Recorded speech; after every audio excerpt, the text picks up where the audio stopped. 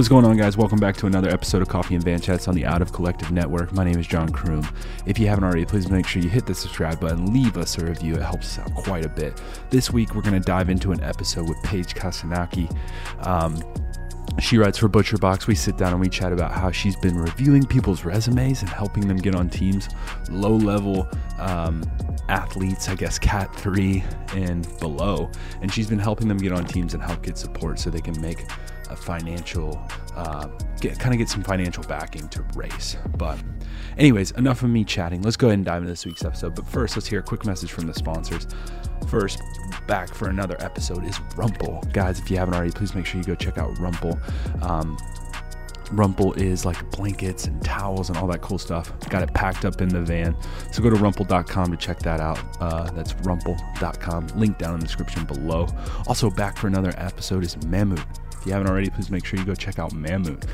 Mammut is a company that makes hiking gear, ski gear, all the gear that you need to go out for your adventures. So go to mammut.com. That's Mammut. Go down the link in the description below for more. But other than that, let's dive into this week's episode. It's so fancy, isn't it? Like that's a kind of a cool intro. Like it's whole new, really sick. It's a whole new thing with this StreamYard platform, but I think it's dope. But anyways, enough of me gloating of how cool the software is that we're using. Fuck Zoom and welcome to StreamYard. But anyways, enough of that.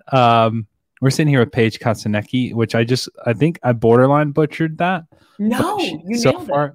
So far, so good. Yeah. She rides for ButcherBox. She or used to ride for ButcherBox. I don't know what next year's looking like. Hopefully, we'll find out here in a second. But yeah, she, I've seen her through Instagram and through all the racing that she's done, and we've gone back and forth, and honestly have become pretty good friends. And just chatting, we've posted our own like feels on the Instagram, and I think we've felt the feels in the sense of just the sport's fucking hard. The images are hard, and the standards that we have to hold ourselves to are hard. And so, anyways, one thing that I really got you on here for was because of the resume builder that you did, which we'll dive into here shortly. But first, who the fuck is Paige? Who is Paige? Like, where does she come from? What's your background? Well, first I want to say that I loved your intro, and I think it could be longer. I was kind of starting to get into the groove. Yeah, it's kind of a thing, a little bit, and it just wasn't. And then all of a sudden, boom, it was gone. And so I think you can even add a little bit more onto it. Yeah, I just think that like me on that car for that long. See, for people that listen, they don't get to see the John in the van bouncing up and down, but the people on YouTube do. And then so it's like one or the other. It's like they get too bored listening to it, or they get too bored watching me bounce in a van. Fuck them. Who cares? just send it. This is the John Kroom podcast. This is your podcast. It is my podcast, and I just kind of have to run with it. But yeah. But anyways, tell us a bit about you. Like, how do you find yourself in cycling? It's funny because like in cycling, and I don't know how long you've been in it, but you start to realize like people just pop up out of nowhere and start racing, and they have this whole brand and this whole like life behind them and whatever else. And I kind of feel like that about you. It's like you just kind of popped up and you were here. You were doing the bike thing. So how do you find yourself racing crits all over the country with a pretty decent team, like pretty well-renowned team? So I was living and going to school in New York City. I went to NYU, and I got really into weightlifting, and I wanted to be a competitive power lifter, and I really hurt my shoulder. I put it all the way into my back doing like an overhead press. I had like really big delts, but I didn't realize like all the muscles on the inside, the rotator cuff, those little friends. I didn't know how to strengthen those ones. So I just thought because I looked super strong, I was, and I was not. Yeah. So I had to get a pretty intense surgery on my shoulder. And during that recovery period, I was in a sling for like a month. And I just sat on the spin bike for hours and felt sorry for myself. But then I was like, you used to ride your bike outside with your dad, and then, on your own too. And you really enjoyed that. And I know that NYU had a cycling team. And I was like, man, and I miss being outside. I was a horseback rider for my whole life before I moved to the city. So I was like, I think I'm going to get a bike when I'm out of this sling. And I did. And I learned how to ride a road bike around New York City. And I would go to Central Park at like 4 a.m. because there was like no traffic so early in the morning on the weekends. So it's like me and the packs of raccoons that kind of maraud through that park. Yeah. And I joined the team, and I had never ridden with people ever, because I also worked in restaurants and in gyms in addition to going to school. So I missed all of the group rides on the weekends and all of that. So my first time riding with people was, it was the Philadelphia, I think they just called the Philadelphia Flyer. There was a bike race like right around in front of the museum or something. So your first time riding around people was in a bike race. Yeah. And this is the best part. Okay. Collegiate has like A, B, C, D, like the different categories. Yeah. And so D was basically like Cat 4, Cat 5, right? And I was told, I'm like, oh, there's going to be like 3 women, you and 2 other chicks. Like, you'll be totally fine. It's going to be small. I was so afraid to be near people. And I get there, and they had opened up that field to general women too. So it wasn't just collegiate. It was basically Cats 3s, 4s. There wasn't a Cat 5 at that point. And it was 60 people. Oh, Jesus. And for a while, that was my biggest race, because the women's fields, even at the pro level, are kind of small. So I got 3rd after almost dropping off a couple times. Yeah. Why were you almost dropping off? Just like positioning? I didn't want to be like, near people. It was terrifying. I had never ridden that close to people. And it was just terrifying. And they had like a guy in the race who kind of rode with the group, like a supervisor almost. It was very low level, just a ton of people. And he was encouraging me, and he was like, oh, the group is right there. Like, keep pushing, keep pushing. And then, as it got faster towards the end, people just started like flying off. But I was there, and I didn't know anything about a sprint, strategy of that, nothing. And so the girls kind of schooled me, but yeah, I ended up getting 3rd. And then that was it. I was like, this is the best thing ever. The adrenaline rush. I'm like, I want to do this. So I had a pretty good collegiate season, and that's how I got into it. Yeah. And so but how do you end up? And so was it just like emailing teams, or like, how did you end up finding yourself on like one of the bigger crit teams in the country? It was slow. It was stepping up each rung of the ladder, basically. So I graduated NYU. I lived with my grandparents in Long Island for a little bit, just kind of deciding whether or not I wanted to try to live in New York City after school, or live in Virginia, where I'm from. And I decided to go back to Virginia. And how did I even find? I think I must have just been like cycling clubs in Virginia. I think that's. I can't even remember now. That's funny how I even found it. But there's the Charlottesville Racing Club, and they had a little bike team on the side that's sponsored by Blue Ridge Cyclery. And so I was like, man, I want to race with you guys. And they're like, sure. And so I raced a bunch. And back, man, there is just no more racing in Virginia. Hardly any. It is. So what year is that? Like, what year is it? 2017. There was a ton of racing, and it wasn't just Virginia. It was what we call MABRA, so Mid-Atlantic. Yeah, I'm familiar with it. Bicycle Racing Association, right? So that's Maryland, that's DC, a little bit of Delaware, and then Virginia is its own thing, and then you get into like the Southeast. So, it's funny. It's funny, like hearing you say that, like 2017, there was a shit ton of bike racing. Like, you want to talk about a shit ton of bike racing? Like, talk about 2014, and then you want to talk about even more bike racing. It's like, it's been like this slow decline. But anyways, we'll dive into that another time. But yeah. So MABRA 2017, you're racing Blue Ridge Cyclery. What's that like? Yeah. And I was just having so much fun, and I'm trying all kinds of things. I'm doing crits, I'm doing stage races, time trials. I'm just doing all the different events, all the different disciplines. And I remember thinking like, oh, I'm not very good at sprinting. I want to be like a time trialist. It seemed like the deadlift of cycling disciplines for me, because it's just like pure test of strength. And I saw that really appealing. I didn't know anything about aerodynamics and all the other technical stuff. That plays a huge part. Yeah. I just thought it was like brute strength, right?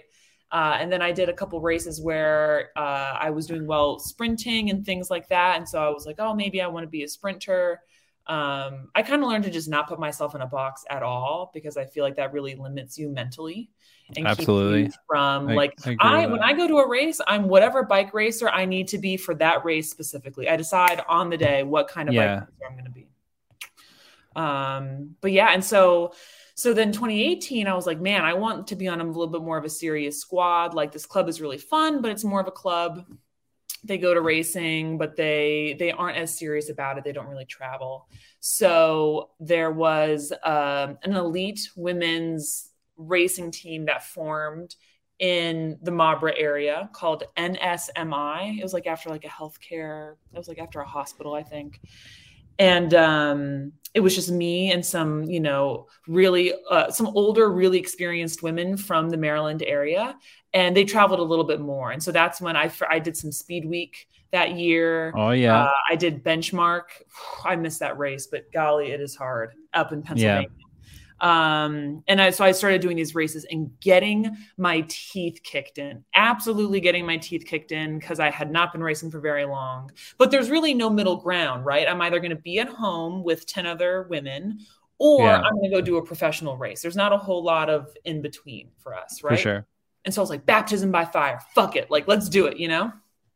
And I was like, you know, I'm going to get all my teeth kicked out of my face, and then I'm going to put in like a steel pair of dentures. Like, I thought it was going to be basically that easy, right? Yeah. Let me just get everything bashed out, and then I can replace it right away. And so 2019, I was like, now we're going to get serious. Now it's the big time. So Wolfpack was like, you know, we'll help get you some more experience on these pro races. You know, I was like, I need some development. They were like, say less, come on. And so I started racing for them. But, you know, I think a lot of the newer riders wanted to travel a bunch. And then the other half of the team were folks from Texas, where the team was based out of. Yeah. So half the team didn't want to really travel. The other half did. And the half that ended up wanting to travel, we were actually a little bit on our own for that year. And so it felt like more pressure. It didn't really feel like a development opportunity anymore. Now it was like, I'm with these other experienced girls who are like, we're going to strategize and try to get results. And I didn't even really know how to do that just yet, because I'm just trying to survive in the race at this point. Yeah. I get now you. I'm also like, now you got to do good too. Right. So now I'm trying to do all these things, and I would just get paralyzed. I would just be at the back, tail gunning, and, you know, burning all of my matches, just trying to hang on, and getting dropped a bunch, and like only lasting like 20 minutes. And I was like, man, like, this is terrible. I wasn't having fun. And I was not offered a contract with Wolfpack at the end of that season, and could not find another team. After that, I had what seemed like a lot of really good leads, nothing panned out. So I was like, all right, I'm just going to race alone. And then the pandemic happened, but I was kind of relieved. I was like, I wasn't excited about racing. There was something deeper than that. It wasn't just that I had no team. It felt like something deeper. And I had a lot of time to reflect in 2020. And I realized that I was spending the better part of my life, almost like 10 years, just in what I thought was, a period with points of depression. It was really just a period of depression with very severe low points. Shit. And I'm like, you are not happy, in any sense of the word. And I just felt like my spirit was really heavy. And so I spent all of 2020 just doing exactly what I wanted to do. Like riding my ass off, huge hours. I went to this little gym. It was always me and like five other people in there, and just kind of figuring out what I wanted out of life in general, like what sparks joy within me. And then I convinced ButcherBox, with almost no results or anything to my name, that I would be an asset to the team. What I did was I wrote all this down. I wrote down like a character that I wanted to be. Like, if I could make myself into a really talented bike racer, I want to have A, B, C, D, and E. I want to have this kind of attitude, blah, blah, blah. And then I'm like, what was that? Like that in my head. What were some of the key things that you you used to like sell them on you? You know, I forgot that I had written all that down, and I wonder if I even have any of that. Oh, you know what? One thing I did. Oh, okay. So I wrote this. Oh man. I wrote this June 26, 2020. And this was kind of like, and the very end of this is one of my centering phrases, which I talk about a lot. So I still say this to myself on a daily basis, especially in racing now. And so this was how I wanted to line up for every race. This is what I wrote down. Each time you line up for a race is special. It is a unique opportunity to show what you are capable of.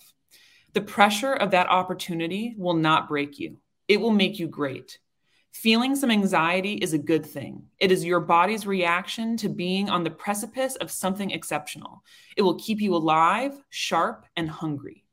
Your appetite to win is ferocious and can only be satiated by a 100% commitment to achieving that result. You will be uncompromising in your intentions and unrelenting in your pursuit of them. It's nothing you can't handle. You run these streets. It's fucking epic. And so was was Steve Cullen a part of the team when you were sending this shit? No. See, it would make him and I are very good friends now, but like I was about to say at this point. I was about to say it would make so much fucking sense if Steve Cullen had any bit in reading that. Like, I feel like he would have gotten to precipice or whatever the fuck word you used. Yeah, precipice. Yeah, and he would have been like, yeah, this is her. And then I run these streets. Yeah. He'd have been like, he probably would have called you and like immediately. He'd be like, this is epic. Who the fuck are you? Well, so I have to give credit to two of the lines in here. It's nothing you can't handle is what my mom says to me all the time. And you run these streets was on the back of Daniel Ricciardo's F1 helmet. He had a badger on it. He posted this helmet like around 2020. Yeah. And it says, you run these streets. I'm like, fuck yeah, I do run these streets. Like, this is my shit. And so like, I would say this to myself, and I've boiled it down to that phrase. So I do this during my warm up and on the start line and during the races. If I feel myself future tripping, which is a vacation in the faraway land of hasn't happened yet. If I'm feeling myself going on that vacation and getting scared and being nervous, I say, you run these streets. You are shark brained and you run these streets. And then that puts me right back in the moment. Puts me right back in the moment because that's all you have is this moment.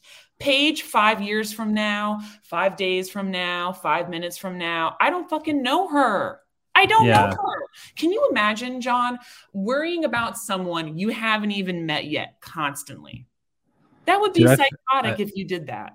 I feel like I'm sort of like this was meant to be. Like I kind of needed this. Like I'm so busy fucking worried about what 6 months, 2 years, 5 years down the road. And instead of living for what's going on. And so that being said, like when you sent all this shit and you're writing all this shit down, like how much of it did you hold true? Like, you know what I mean? Like I pitch shit to sponsors all the time. And like, I would say that, 80% of the time I hit it. And it's like with sponsors, they're the same, 80% of the time they may hit it. Mm-hmm. But like, how much do you feel like you hit when you reach out to ButcherBox? Well, I had glimpses of racing like this. I used to do that in 2017 when I was adequately matched in the races that I was doing, right? Yeah. And then I lost all of that when I jumped up to the pro level and was like, ooh, like too much too fast, right? But that's what happens to a lot of the women, right? Like because there is no middle ground, we jump up really fast because we're strong, right? But then we don't have the pack handling skills. We don't have the experience. Like, okay, say you're a mountain biker, you do have those skills. It's still scary, right? To be for sure. In that mix, you're not used to that. So, I mean, pack handling in a broader sense, like it's just everything. And so I'm learning how to do that stuff at my A races, which is not good. So I knew that I had that within me. And even in the moments where I'm like, no, you don't, you just keep saying it over and over again, no matter how corny, no matter how much you don't believe it, until you drink your own Kool-Aid. It really is fake it till you make it. Do you know what I mean? And like, no, yeah, I definitely am still growing and still learning. And like, every race is challenging in a different way because I have to do this work constantly. If I slip up and slack for just a little bit, like Tulsa this past year, man, was terrifying, as I'm sure like people heard and saw and experienced just in general. Yeah. But like I slipped up on a lot of my mantras and mental practices. And I really suffered. I like could barely function in those races. And I was like, man, like you need to put fun at the forefront. If you're not enjoying this, it's just not going to work. And really hold true to all those practices that you've cultivated. Because I mean, it really is constant work. So I think that I've made good on a lot of what I promised the team. I mean, they signed me for next year, so I'll be racing with them for a third season, which is really amazing. They provide such great support, and it's been so much fun with them. So they still believe in what I can do and what I, can improve on, which is huge. Just to have folks that like, even when you're not racing well for a race or for a block, they're like, we know what you're capable of, and they give you the space to continue figuring out your voice in the race. No, I think that's very special, and it's like it's kind of unheard of in cycling. Like you have some bad races, you might as well just go ahead and fuck yourself off, because it's like there's no chance that you're gonna last too long in the sport if you're not pulling results or helping pull results, and that or you're bringing in sponsors, right? Like it's this like never-ending circle in cycling. And so that being said, so like with the resume things, because it sounds like now this makes a little bit more sense to me. It sounds like you saw value in how to sell yourself and be like, hey, this is who I am, and like I understand that my results may say one thing, but here's who I actually am. And because like I've ran a team for quite a while, and the amount of fucking emails that I get where I'm kind of like, this is interesting. Like, this is how you want a spot on the team. Like, this is the first impression I'm getting of you. Like you have no results, and this is the first thing you send me is, hey, I want to ride for the team. And that's it. That's all I get. It's not, who are you? Why do you want to ride for the team? Why should I even give you the time of day? And they get upset if you don't respond, or if you don't follow up. But it's like kind of that halfway medium. So like, what was your intention with these for the women, especially like the Cat 3 women? I thought that was really neat. It's like trying to help them find teams, but also learn to build their resume. So what was your intention with that kind of program or the thing that you started? Well, I think it's really hard to sell yourself. It's hard to say nice things about yourself a lot of the time, especially when we're in a sport that really prizes paper results and doing all these other things. Part of selling yourself or being, quote, marketable, which are all gross, disgusting terms that make you sound like some fucking product or whatever, right? But like, yeah, but you kind of are a billboard in some regard. But like, here's what it is. Like, you don't have to just be a billboard, right? You can be useful in other ways. You're creating a more dynamic person because you are a dynamic person. There is more to you than power numbers, than paper results, than all this other shit, right? So I really like to connect with people. I'm good at, speaking and sharing my thoughts and sharing my journey. And so I'm like, it's not just that I'm a strong rider. It's not just that I'm this or that to the team, but like you make yourself a more interesting person by just being yourself and showing all those other parts. Absolutely. And so I'm a professional writer, or writer by profession, I guess would maybe be a better way to phrase it. And it's also a natural ability that I have. And so when I hear friends that are looking for a team or this and that, I'd be like, hey, like, let me look over your resume. And I would always edit, look for grammar, and like try to help them say nicer things about themselves. I had a really great coach, my first coach, Brian Lewis. He used to ride for Cylance, actually, with Justin Williams. He was part of that lead out train a couple years ago. And he helped me. I mean, cycling resumes are so much different than academic, than career resumes. Like, again, because you have to sell yourself in multiple ways, especially if you're not winning every single race, right? So Yeah. he really helped me. He gave me all of these tools, and I just felt, I'm like, man, I need to. He wasn't even charging me at that point, so I'm like, man, I need to like pass this goodwill on.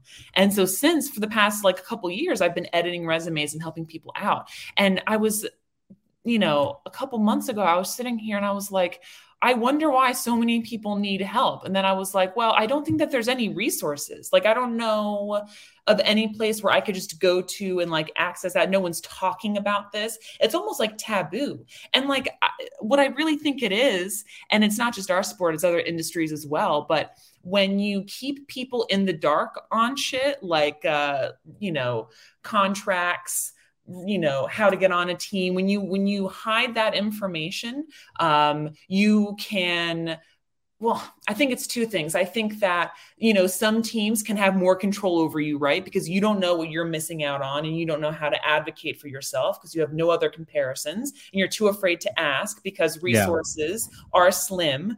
And then to piggyback off of that, other racers are sometimes apprehensive in helping because resources are slim, because, well, if I help that person, then they're going to get the spot on the team that I want. Do you know what I mean? Well, yeah, I think it's two things. I think it's like, when does it become overkill?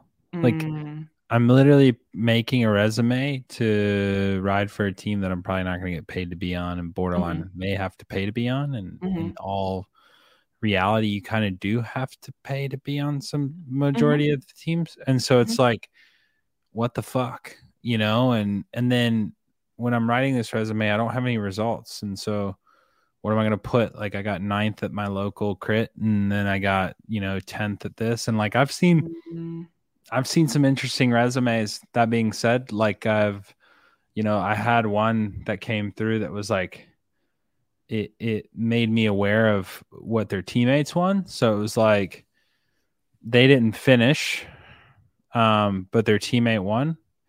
And then when I went back to like kind of check it out, like to see why, it wasn't what I saw. Like, I didn't see that. And so like, it's one thing. It's like, oh, hey, I was a part of this lead out train and yada, yada, yada. Here's some facts on that. It was just like, hey, my teammate won and I was a helping teammate, I guess, because they were in payout. But, if they would have left that part out and I didn't have to go do some research on it, like, my opinion may have been different. But it's like, when I hear that, it's just like, okay. Yeah, we don't understand what helping is for a teammate yet. And so like, right. there's some things with resumes that are interesting. And I've also seen like, like, I've gotten people's FTPs and, what they can do for 5 minutes, but it's like, part of me is like, well, you're showing me what you can do on a watt bike or whatever the fuck. And, you've never done this. I've had, and this, I just more or less want to put this out here while people are listening. Like, if you're going to ask me to be on the team and you don't own a track bike, like, would you ever ask a road team to be on the team and not own a road bike? And it's no hard feelings. It's no qualms. And I'd love to give you the advice of how to get into it and how to do it. And I believe in it, but it's not like I'm made of track bikes. And so it's an interesting game to play with, right? Well, I think all of this is part of the problem. It's an expensive sport, and you feel like you need to be on a team to really succeed. And also, it's an Instagram sport, so you think that you need to be on a team to succeed. Like, there's a lot of different pressures and thoughts that go into it, where I think people send out resumes and calls to action out of desperation. And I've been there. Do you know what I mean? Like, people just want some kind of foot in the door. And I think that if we have better tools for people to utilize and more people talking about their experience, then they can realize, like, okay, maybe I need to get a track bike and have some experience on the track before I'm like, John, put me on your team. I'm going to be an asshole. I gotta do it. Like, I think my thing is that the intentions are wrong. Like, I don't think a team is your end all be all. And I think that's like, if I can get that point across, like I'm going to do it. And I want that to be very clear. Like, how did you end up on Butcher Box? You took a year to yourself almost. Mm-hmm. Like, you had to find yourself. And I think a lot of people think that that's the ticket. Mm-hmm. Like, if I could just get on this crit team, like, and race all these races and not have to pay for them, then boom, I'm in. Mm-hmm. Or if I could just get paid, then boom, I'm in. If I could just get on Legion, then boom, I'm in. Like, they're not all they're cracked up to be. Like, it's not I've done it. I've been on the team that's the team. We won Speed Week. Like, I did it. I watched it happen. And I wasn't good enough to be on that team when I was on that team. And I wasn't enjoying it. And it's, it's a lot of that it comes into learning too. It's a big learning thing. And so, like, yeah, you can get on these teams and you can find your way to get onto these teams. But I think understanding that that's not, like, make sure your intentions are right. Like, if you're looking for that next team for the next best bike or the next best image and the next best helmet or what clothing and allotment or pay even, like, that's the big one. Like, this team's going to pay me X and this team's not going to pay me anything. Like, I can tell you right now, there's teams that I would ride for free again that you couldn't pay me to ride on. Yeah. Like, another team. Like, it's just that, like, I think that needs to be clear. And, like, that's one thing I want to get across in this podcast. And I think that that's where I valued your resume thing, is because it was kind of like finding intention for the team. Like, where's the value that you bring to the team? Why do you want to be on the team? And, like, because I can find out in about 20 minutes why people, like, if they're going to ever work with me or not. And that usually has to go with, well, what if I give you X, what would you provide Y? And it depending on where that conversation goes, it's usually when I can kind of give the answer of whether or not I want to continue it. And, like, even if that means I'm going to give them a spot or not, it's just like, I can tell, like, oh, this is going to be a short conversation. Like, 9 times out of 10, it's like, well, I want to do this, I want to do that, and I want to do this for me. And it's like, well, you've lost the team aspect. That's such an important point. And I, full disclosure, am very naive. I always think that everyone has good intentions, and this is true, and it's completely genuine. But this is a very good point. I think that, and that's actually, this isn't the reason why I made the most recent post talking about, okay, so you sent out the resume, you used the template, you followed up, you did all the things, and then goose egg. No, everyone said no anyways. What do you do, right? Because sometimes it happens even when your intentions are good, right? Yeah. Sometimes, there's just, I didn't get into UVA, University of Virginia. It took me 2 years to get a job there, right? But I got into NYU, which, no offense to anyone, is an objectively better school, right? But they were looking for a person like me at that time. Who knows? It could be reversed if I went to apply there now, right? So who knows what people are looking for, but also who cares? If you're unable to find a team in that moment, then it's like, okay, like, people need to learn the art of the pivot. Okay. Yeah. Okay, now it doesn't have to be even a plan B. It's like, let's turn the page and do something else. And I, it sounds, privileged. I hate that word, but to say, like, oh, just save up some money and then you can do it. I fully realize what a commitment and a sacrifice trying to race on your own is. But sometimes I think that it is really beneficial to have that kind of scrappiness in your background. And that's the framework that you can get your intentions. That's where it all is born from. If you have that year of trying to scrape it together, pulling a guest spot here and there, like making a name for yourself on your own, on your terms, that's where you learn how to be not just a good bike racer or a bike racer in general, but a person. So I think that was kind of that 2020 year, you know, it was forced on me to take a break. I would have tried to force racing anyways and probably would have absolutely quit. But I was forced to take a year to say, all right, what do I really want to do? And I try to give myself 2 options at all times, because if you have too many options, then you become even more paralyzed. So my 2 options were make it fun again or quit. And I decided to make it fun again. So now before a race, if my 2 options are nervous or excited, I choose excited. Why would I choose the negative option? So I think that people, instead of being discouraged by not getting on a team, you ask yourself, what is the reverse option of that to make the best of this situation? Because the downside is I think people are making the option of I either get on a team or I quit. And like, that's what I'm saying is the wrong intentions. It's like, well, because that's people who are in this sport for money. Are you out of your fucking mind? Like, if you have to be in this sport because you have that special mental disorder that all of this seems fun to you, right? Like, it's dangerous, it's expensive, it's all these things, but it's also, there's a poetry to it, and there's a community to it. There's all these other wonderful things, right? So if you're able to turn off your brain to those negative things, or spin all those things into a positive, then you're able to continue going forward. But when you set ultimatums like that, that are based on intentions that don't have sturdy foundations, then I think you're right. I think you're not long for this sport. The other downside of this whole fucking sport is,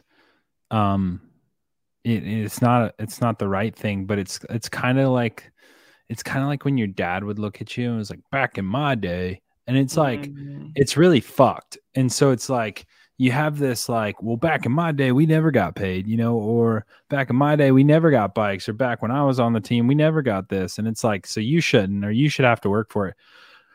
Which, you know, the grumpy old man in me is like, kind of like, well, you should have to work for it. But like, there was some shit that I got handed, like 100% got handed to me. Like, there were some times and things that got handed to me. Like, the opportunity that I had with Texas Roadhouse was handed to me, I think. And you know, some of the team pursuit stuff and camps, like, I was honestly right place, right time. Like, it's kind of how that worked. And I never said no. And I took advantage of opportunities. You never said no. That's another important thing. You have to say yes to the things that even scare you and make you uncomfortable. Continue. For sure. No, for sure. And like, that's another thing. It's like, but like 90 here's where I'm going with this whole thing. It's like, I'm still like, I'm no longer in the cycling world in that realm, but you know, I'm still in a lot of debt from making shit happen. Like, there was, you know, I created my own teams when there was no team. So when there wasn't no team, I made my own teams. And now I've put myself in a position where I don't have to ride for another team. I make my own team. Like, I do it myself.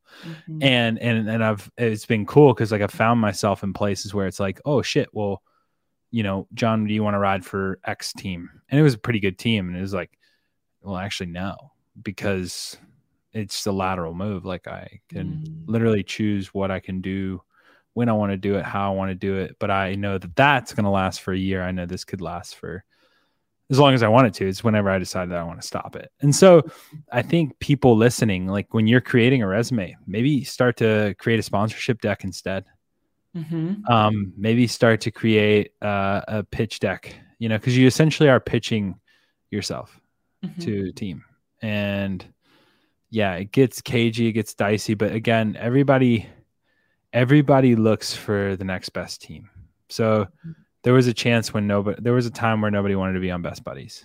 And now I think a ton of people would kill for that opportunity, but it doesn't exist anymore. And then Legion, Miami Blazers, you know, there's a time where Legion, like, I remember it was just Corey, and it was just Justin, and nobody gave a fuck.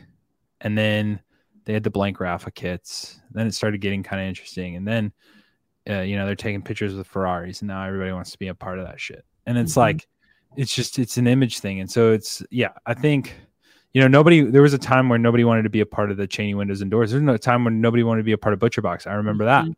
Like, there's so many of these things. And so it's like, also remember that when you're applying to a team, like it could be the next team, especially if you make it that. Mm-hmm. I think that two things. First off, to address, I talked about future tripping, the folks who are in the past, the cynicism that is in our sport. Fuck. People don't want to believe, like, if something new comes up, people are just immediately want to throw doubt. Like, I think there's a lot of like feared, like trigger reactions. Because I think all of us as racers have been through some shit if you've been in the sport for a while, and comparatively, I haven't been to a lot of people. But I think, and then also to say, sometimes you're the team on top and then all of a sudden you're not. Like the tides change so quickly.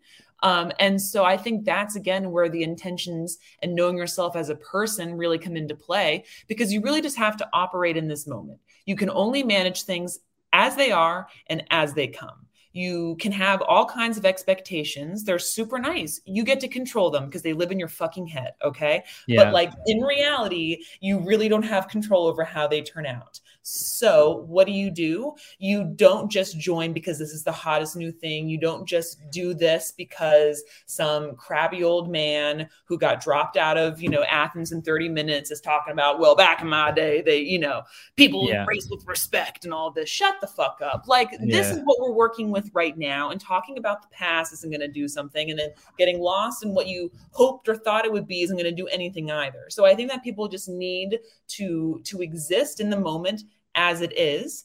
And if you have a sense of self, and if you know what you want out of life and out of the sport, then you won't be as affected by all these externalities that can really make things difficult. Because you'll have the devil and the angel on your shoulder telling you to do two different things, and it just muddies all the water. Well, that being said, I'm about to fucking give you a curveball, especially before we end it for the night. But I want to give you a curveball. NCL. Mm-hmm. What's your thoughts? I'm hearing it going 10 ways to Sunday. Like I'm hearing. Oh man, I hear a new story every day. It's pretty exciting. I mean, big contract offers, all kinds of shit. Yeah, I mean, I have a lot of friends who are joining it. I don't want to see them fail. I don't want to see them sign contracts that don't come to fruition. So like, as a friend, I might get a little bit nervous because it all seems very new and it's getting put together quickly.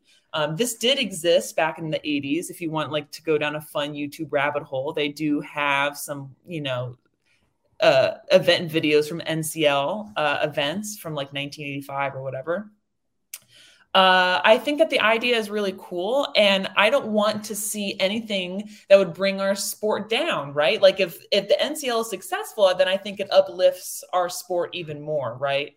That being said, if there is shady shit going on and it's not successful, then it hurts everyone, right? So I have to trust that, my friends who are joining the teams that the league have formed have done their homework. And I definitely know at least one friend who really did. And it seems like all the financial backing checks out.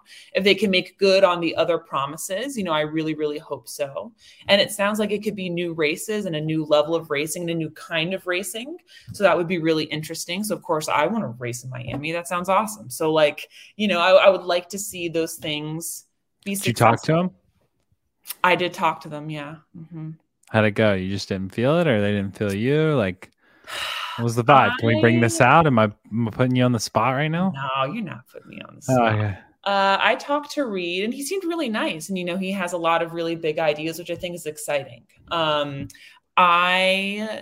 It's a balance of how much risk you want to take. I think if, let's say, and it's not to speak poorly on the riders who have joined, but from my perspective in that moment, it was like, if I was kind of on my way out, like, oh man, let's just sign the contract and see if that money clears. Like, that'd be cool to at least get a couple checks. And then it's like one season and I can kind of roll the dice and take that risk. But that check, and I don't know how much you made, and I don't want to put you on the spot with this. Yeah. But that check would probably be more than you've made in the last 3 seasons with ButcherBox. I mean, Butcher Box. It's more than I make at the University of Virginia as a salaried employee. That's what I'm saying. Like, but listen, Mazel Tov. You know what I mean? They have financial backing for that. That's amazing. I want my friends to get paid. Yeah. Bitch, buy me dinner. Do you know what I mean? So like, yeah. I want this to happen.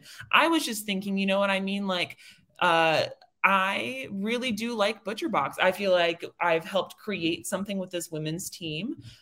We have a lot of fresh faces coming onto the team as well. And so like, I think that's really exciting.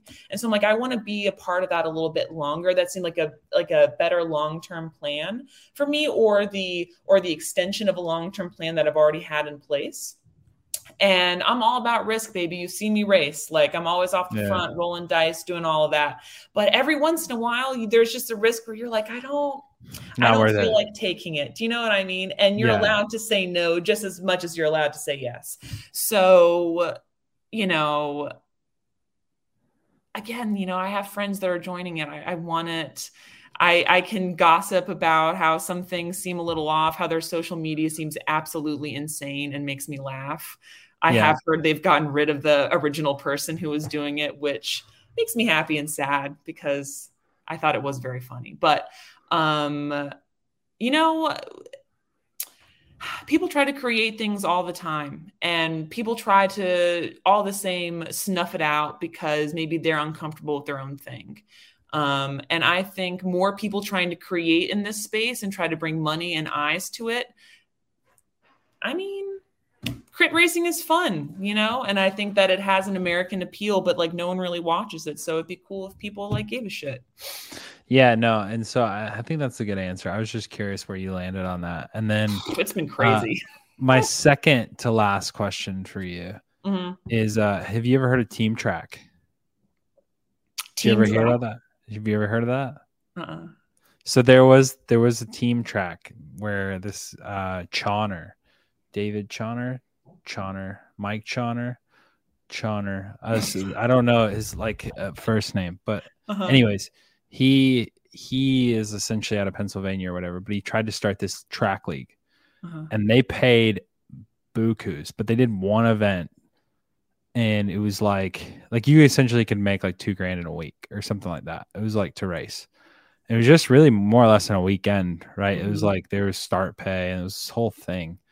And yeah, they did one event, and then it's essentially been ever since that one event in 2016, they've still been sending out emails about how it's going to start back up, how they're making tracks. And so again, unfortunately, this is the old man in me coming out, where it's like, well, back in my day, these leagues have popped up. And no offense to Justin, but it's like, where's their league? And man, I'll give it anything. That shit's hard, Yeah, and I get that. Try to do everything. I get that. And so, right, you fall into this like wormhole with that, right? You fall into the wormhole of like, well, Justin, where you at? And then it's like, well, fuck, mate. He's started 2 teams and 1 women's team. But they're actually funded to a point where they're successfully backed and no one's folding and no one's struggling. It's not growing. It's not like they rushed it, but they're growing, maybe not at the pace that we all want them to grow at, because we need that. If that makes any sense. And so I'm playing the devil's advocate while also trying to appreciate what's going on in that space, because it's like, okay, well, you have, the Miami, because I think in theory, I think Reed comes from that, from Legion. I think he was one of their finance guys, as I understand. Yeah, and I know I can't get into, I can't get either one of them on to talk about it because there's probably like NDAs or all kinds of bullshit. But it'd be so cool to figure out who fucked up where and who's mad at who, because I'd love to know what's the intention behind all this, and is it actually healthy or is it actually good for the sport? But anyways, that's probably podcast for a different day. So I would just say, I can't speak to any of that, but I find that, and it's just occurring to me now hearing you lay it out in just that way. We have such a propensity in this sport to to pick one thing, one race series, one team, one person, and try to make them both the hero and the villain, like at the same time. And it's insane. Like, we want Justin Williams to fucking save cycling, but if he messes up as he tries to figure out this insane task that we have bestowed on his shoulders, right? And like, if he messes up just one iota, that's it, you know, like, can you imagine? And he's still like, fuck it, I'm going to try it anyways. Like, that's pretty commendable. You know what I mean? I don't know how he does it. I really don't. And who's to say how this NCL thing will work out? Are we trying to do a similar thing with a hero and a villain? I would like to just know some more information, before I make that call, because I see when people say it looks shady, I see what they're talking about. I don't know if I have enough information to say the same, but I just think it's a big promise for very little outward, given, like essentially to create that many teams with that much money, and this is how much backing you have, and you're going to blow your money in 2 years and then be done. I mean, sounds like most cycling teams, unfortunately. I mean, the long-term plans for a lot of teams haven't. I mean, it is hard. Sponsors come in, they come out. Like, it's all very fleeting, which is difficult and tough because, we are billboards for all of these companies. But like, sometimes I wonder what the benefit they are truly getting, because I won't see a lot of interaction, let's say, with the team and their sponsors, like the sponsors resharing a team stuff, for example. And so I wonder, it all seems we have to make the best of what we have in the moment while also trying to have a plan to be sustainable in the future. And it just seems like one big win could knock it all down. So if this new league could bring in some more secure financial backing so that we don't all have to act like scavengers, like a bunch of raccoons every year trying to scrape up money to do something, that'd be really cool. Yeah. The only downside is it might push people out. And so, but anyways, we have to see what happens. Fingers crossed, Yeah. But anyways, last question before I let you go. If you could have a cup of coffee with one individual, dead or alive, who would that individual be? And then how would you take your coffee and why? Oh my God. Oh shit. You're on the spot. Dead or alive? Dead or alive. Anyone. They don't have to be famous or. No. It could be your uncle that you never met. I don't know. I'm just I mean, I'll have to be honest. It was just my dad's birthday recently, and he passed away a long time ago. And I would love to just have coffee with him, because he loved cycling so much, and he would think this is the most insane shit ever. Like, how cool this is that I'm out here doing that. And we. There was this special French vanilla coffee that we would get in this little tin, and we would just make it out of our $10 Walmart coffee mate pot. So I think I would have, and he only broke it out on special occasions. So I would want that coffee with him just to, talk about bikes. No, that'd be sick. Well, anyways, Paige, thank you for coming on the Coffee and Van Chats podcast. Really appreciate it. Guys, if you haven't already, please make sure you go check out Paige's Instagram down in the description below.